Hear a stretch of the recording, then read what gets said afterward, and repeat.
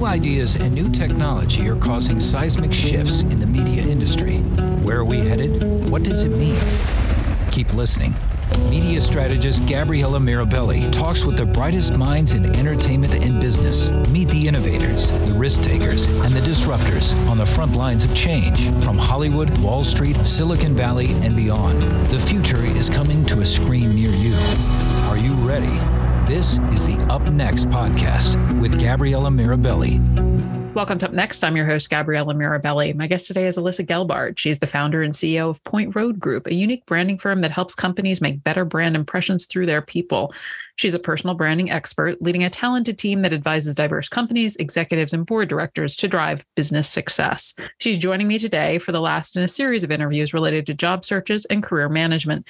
Today, we're flipping the script a bit and looking at how your personal branding intersects with that of the company you work for. Thank you so much for joining us today. I'm so excited to be here again with you today. I am too. And I'm really excited to deep dive into how each individual's personal brand and how they show up relates to how an organization is experienced in the marketplace, that reflexiveness. So first of all, certainly over the past few interviews, we've mentioned LinkedIn, but we've always talked about it from the point of view of the individual, how you as an individual can use it to brand, how you as an individual can use it to network. But does LinkedIn, how you're showing up personally on LinkedIn, does it have a wider impact? Does it impact a company's brand image? It has a huge impact on a company's brand image, actually. And it's how you show up when people are looking at your profile. They're associating a lot of impressions about your company as well as and your team, and even sometimes your culture. And I'm not even talking about an about page on a company. I'm talking about someone's individual profile. So I look at your profile, but you're the founder. I'm going to have opinions about Point Road Group. But does that mean if I look up, I don't know, John Smith, who works for IBM Consulting, I'm going to have associations? You will. You absolutely will. I think even more so, though, for not the major, humongous brands that are just well-known globally in the marketplace. So it's more important for smaller companies, startups, things like that. Smaller companies, startups, even growing companies that are mid-size. And it's the impression that people get, especially if you're a leader of a company. You don't have to be the founder and CEO, but if you are a leader, if you are someone who is visible, highly visible, meaning you're client-facing, you're involved in sales or business development or things like that, people are looking at your profile all the time. So they're associating it, they're not looking just at you individually, they're looking at you and your company. So what you're saying reflects that. But as a leader, you also want to be thinking about you're leading by example. If you don't pay attention to your profile, how do you expect your team to, or the rest of your company, especially if it's a smaller company? Well, so several questions that spring to mind from this is, first of all, a lot of very senior level people, they're not on LinkedIn. It's almost like the super important person who doesn't even have a cell phone because they're so important, nobody is able to call them. Do you, I don't want to say age out of LinkedIn, but do you relevance out of it? Or actually, guess what, guys, the head of Morgan Stanley, I guess that's together a huge company, but you need to be on there. Everybody needs to be on. Everybody needs to be on there. And actually, we've seen a big change in that. And I've personally seen a big change in that over the last, I would say about 2-3 years, where people who were those people who you said who flew below the radar screen in terms of having personal information out there other than some very stiff corporate bio, everybody now is creating LinkedIn's. And we see that a lot in our business, evidenced by companies who hire us and individuals as well. But a lot of them are those people who never did it before, but understand now that they do, because when people are looking them up, their companies, that's what they're seeing. And it doesn't matter how senior or how much experience you have, especially when people are looking to gain information potentially for a million different reasons, whether they're looking to hire you, the company's looking to hire them. It's a partnership relationship, it's a vendor relationship, and they're looking for information on a person. So then, I mean, is an empty profile better than a bad profile? Oh, that's a very good question. And in fact, speaks to something quite interesting that I'm very excited to share. So we just conducted our own independent research about LinkedIn and impressions that people have of individuals and companies. And we'll be releasing the results soon. But we looked at 3 different types of profiles. The empty that you said, the sort of, we call it the arrogant, but the person who is all me, look how great I am. And then what we consider sort of the Point Road Group style, where it's really thoughtful and strategic and balances the amount of information. And the results that we had were really pretty exciting. But they actually confirmed what we all thought anyway.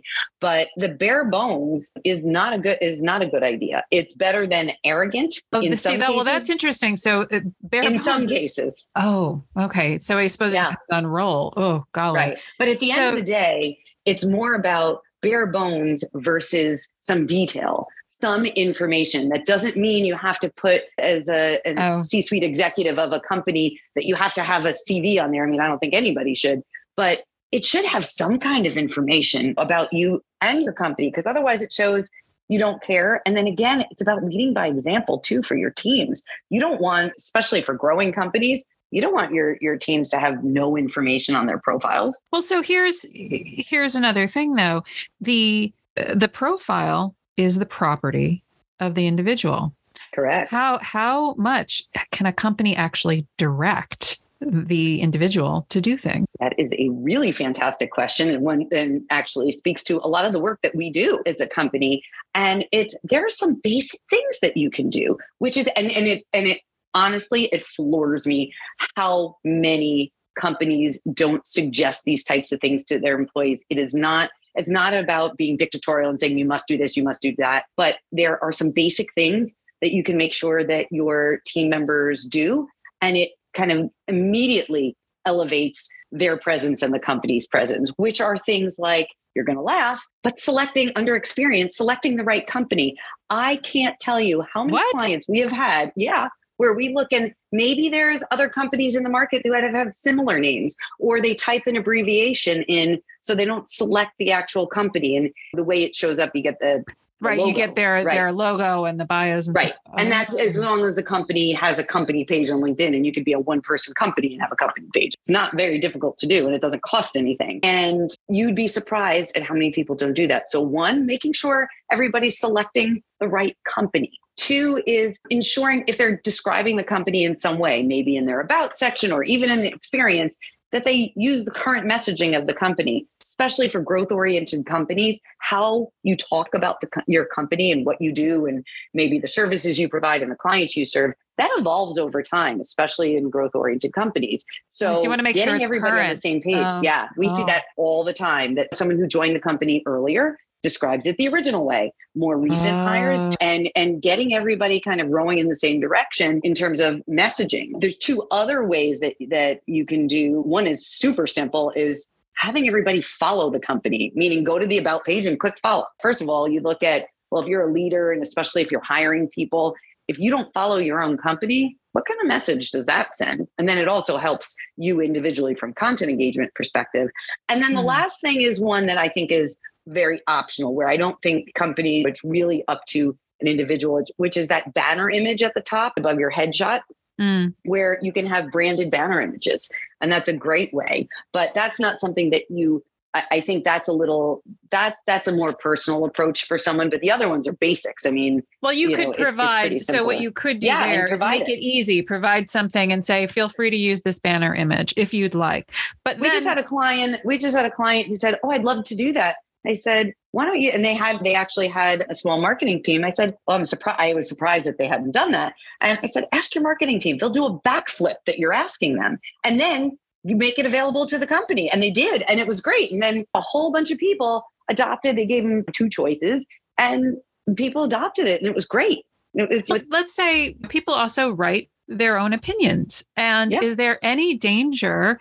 Because you can't really say to somebody, don't write about things, because that's not your place. They have the freedom and right to write things. So you can't tell them not to post.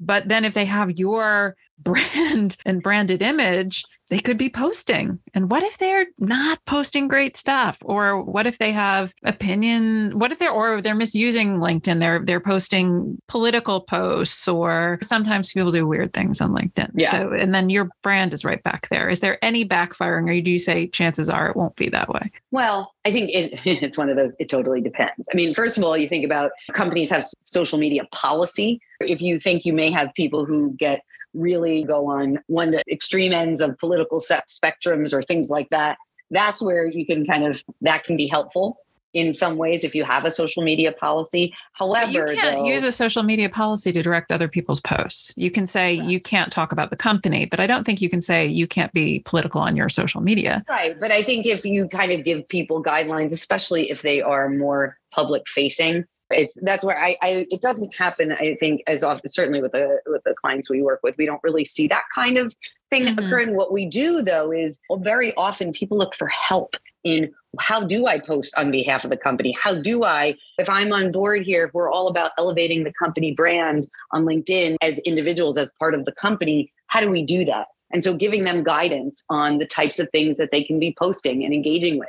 I mean, of course, the easiest thing for starters is that the company posts. There's tons and tons of... Please repost, reshare. Yes. Right. Yeah. Or comment. Yeah. Comment and things like that. And when a company has followers on their page and they post something, you have X amount of engagement. But when you have employees who then interact with that content, I don't recall the percentages off the top of my head, but it's at least tenfold, because when you think about each person, how much bigger their network is than the number of followers of the page, and then it gets amplified. Right. So it's a very simple, kind of really honestly low cost way to really increase visibility and give people content guidance. We do that all the time with companies. We'll learn about who they are, what their industry is, what their service is, what their culture, where they are from a strategic perspective of their hiring, and taking a whole bunch of things into consideration, and then giving them guidance on the types of things that the company can post, and also that individuals. And people love that. You're not telling them what to do.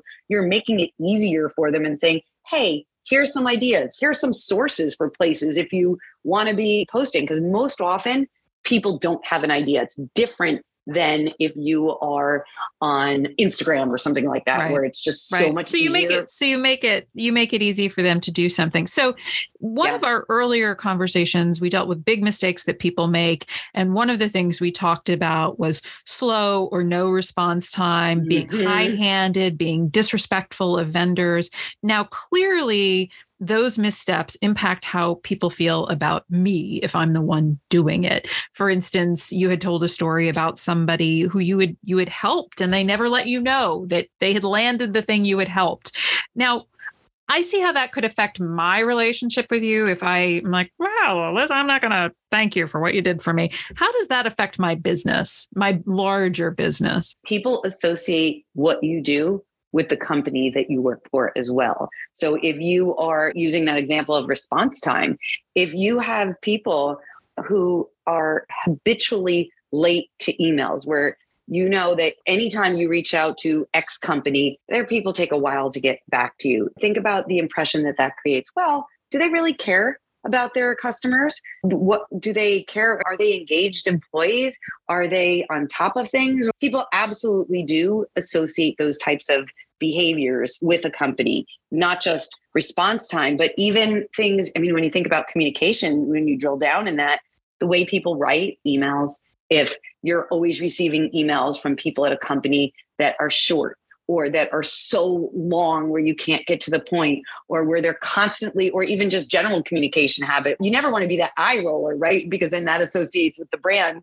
But if anytime I hear from someone from X company and I'm rolling my eyes because I'm going to get 25 emails, 5 voicemails, that's not good either. So there's the lack of response time, but then there's also aggressive communication that can really lead that, I think, where you turn into you're the spam bot.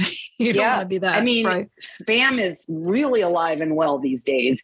And I think both extremes are what we see in the marketplace all the time. The lack of response and the over response. And people associate that with companies, not just with not just the individual. One of the corporate branding opportunities that businesses often forget about is the candidate experience, the people who are applying for jobs. How important would you say that experience is? I mean, it's become even more experienced these days, right? Because it's not just forget about competition for talent and all those types of things, but people are really, really particular now in the types of companies they want to work for. It's not just about the job and the benefits or what the whole compensation package is. It's what the experience, how do they make me feel? How am I going to be part of a company that cares about its people?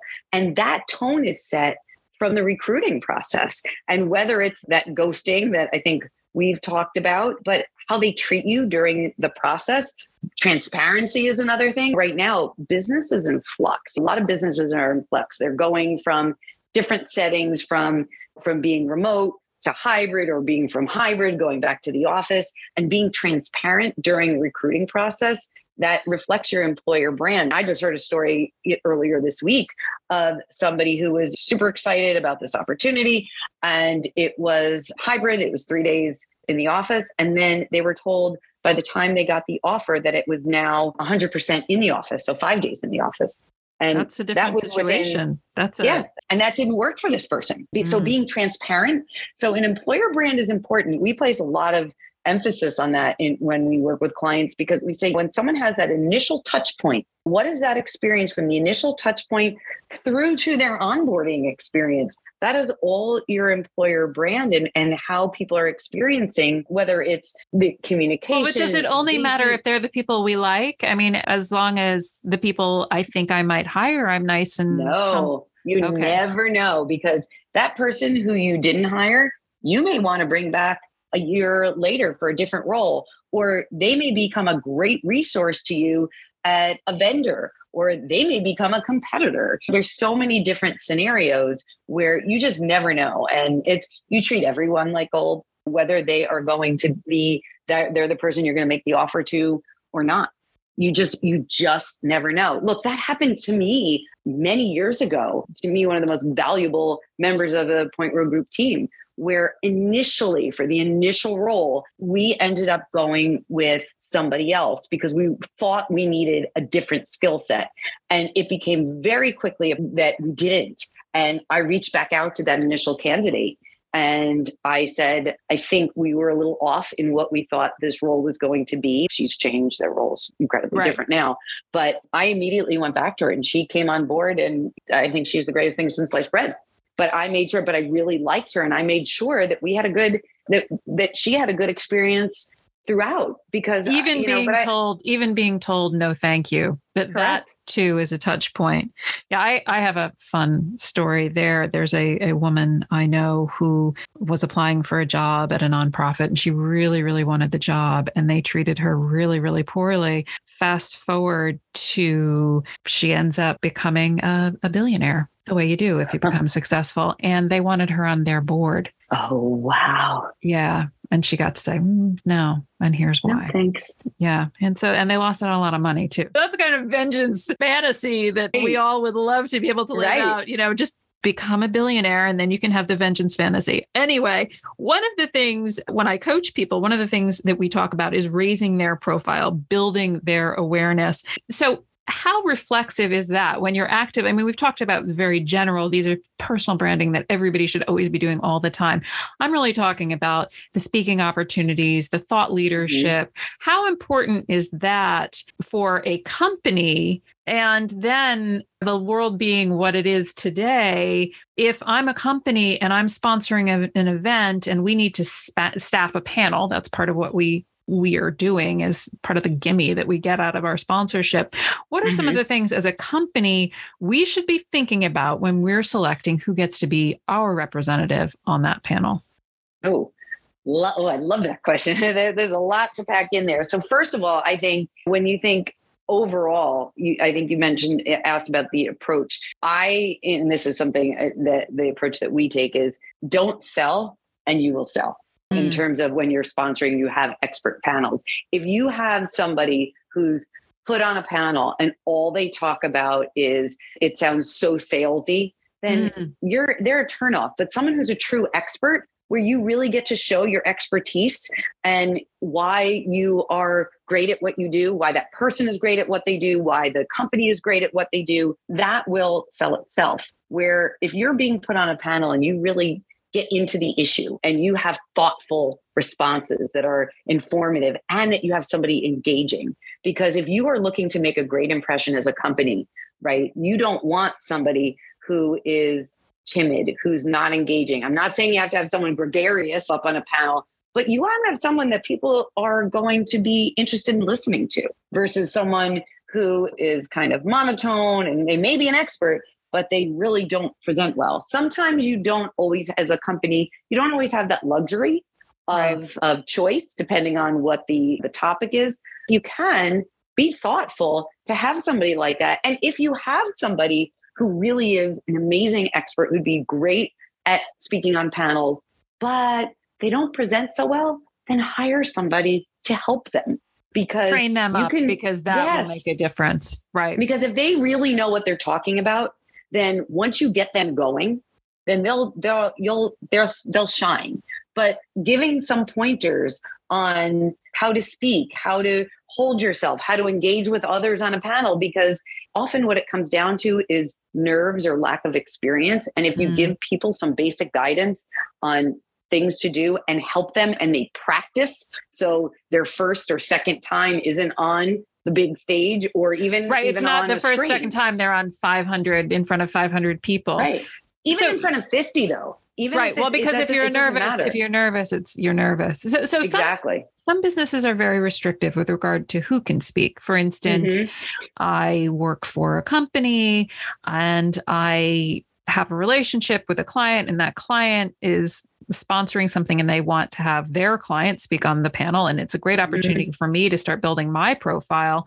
But my company is very restrictive, or my boss is very restrictive. How should I position myself for those opportunities and then spin them up so that it looks like a win for my reticent boss or communications department? I think first is, if you know that you may not be selected for things like that, start kind of upping your game from an internal networking perspective so you are more visible. So whatever your area of expertise, people start to associate that with you, that you also are vocal about it to certain folks without being in the face and saying, yeah, I'd love to speak at something like that. So you're sort of laying groundwork so it doesn't, so it's not out of left field. Right. And then this way, it's not, oh, I wish I had known that Gabriella was interested in that. No one ever said anything. That's something we hear all the time from people who say, oh, I would love to speak, but I just haven't had the opportunity. And then we say, well, do people know that you would like to speak? Because there's tons of experts out there. People need to know. People need to know internally about that.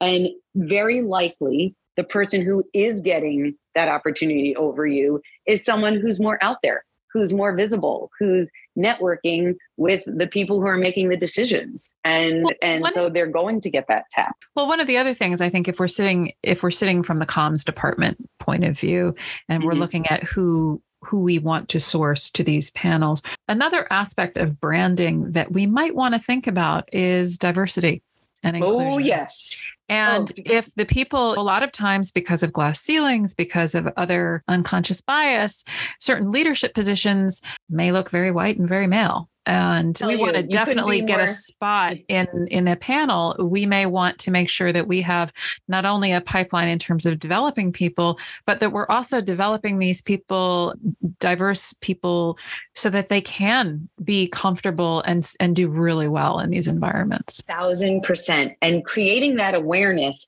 that, hey, every time we have a speaker, it's this kind of person. I'm saying this because my blood's boiling, because I got an email yesterday, an invitation to a very interesting event next month. And I looked, and the speakers were from 4 companies and they all looked the same. And then I looked at 2 of the speakers were from companies I wasn't familiar with.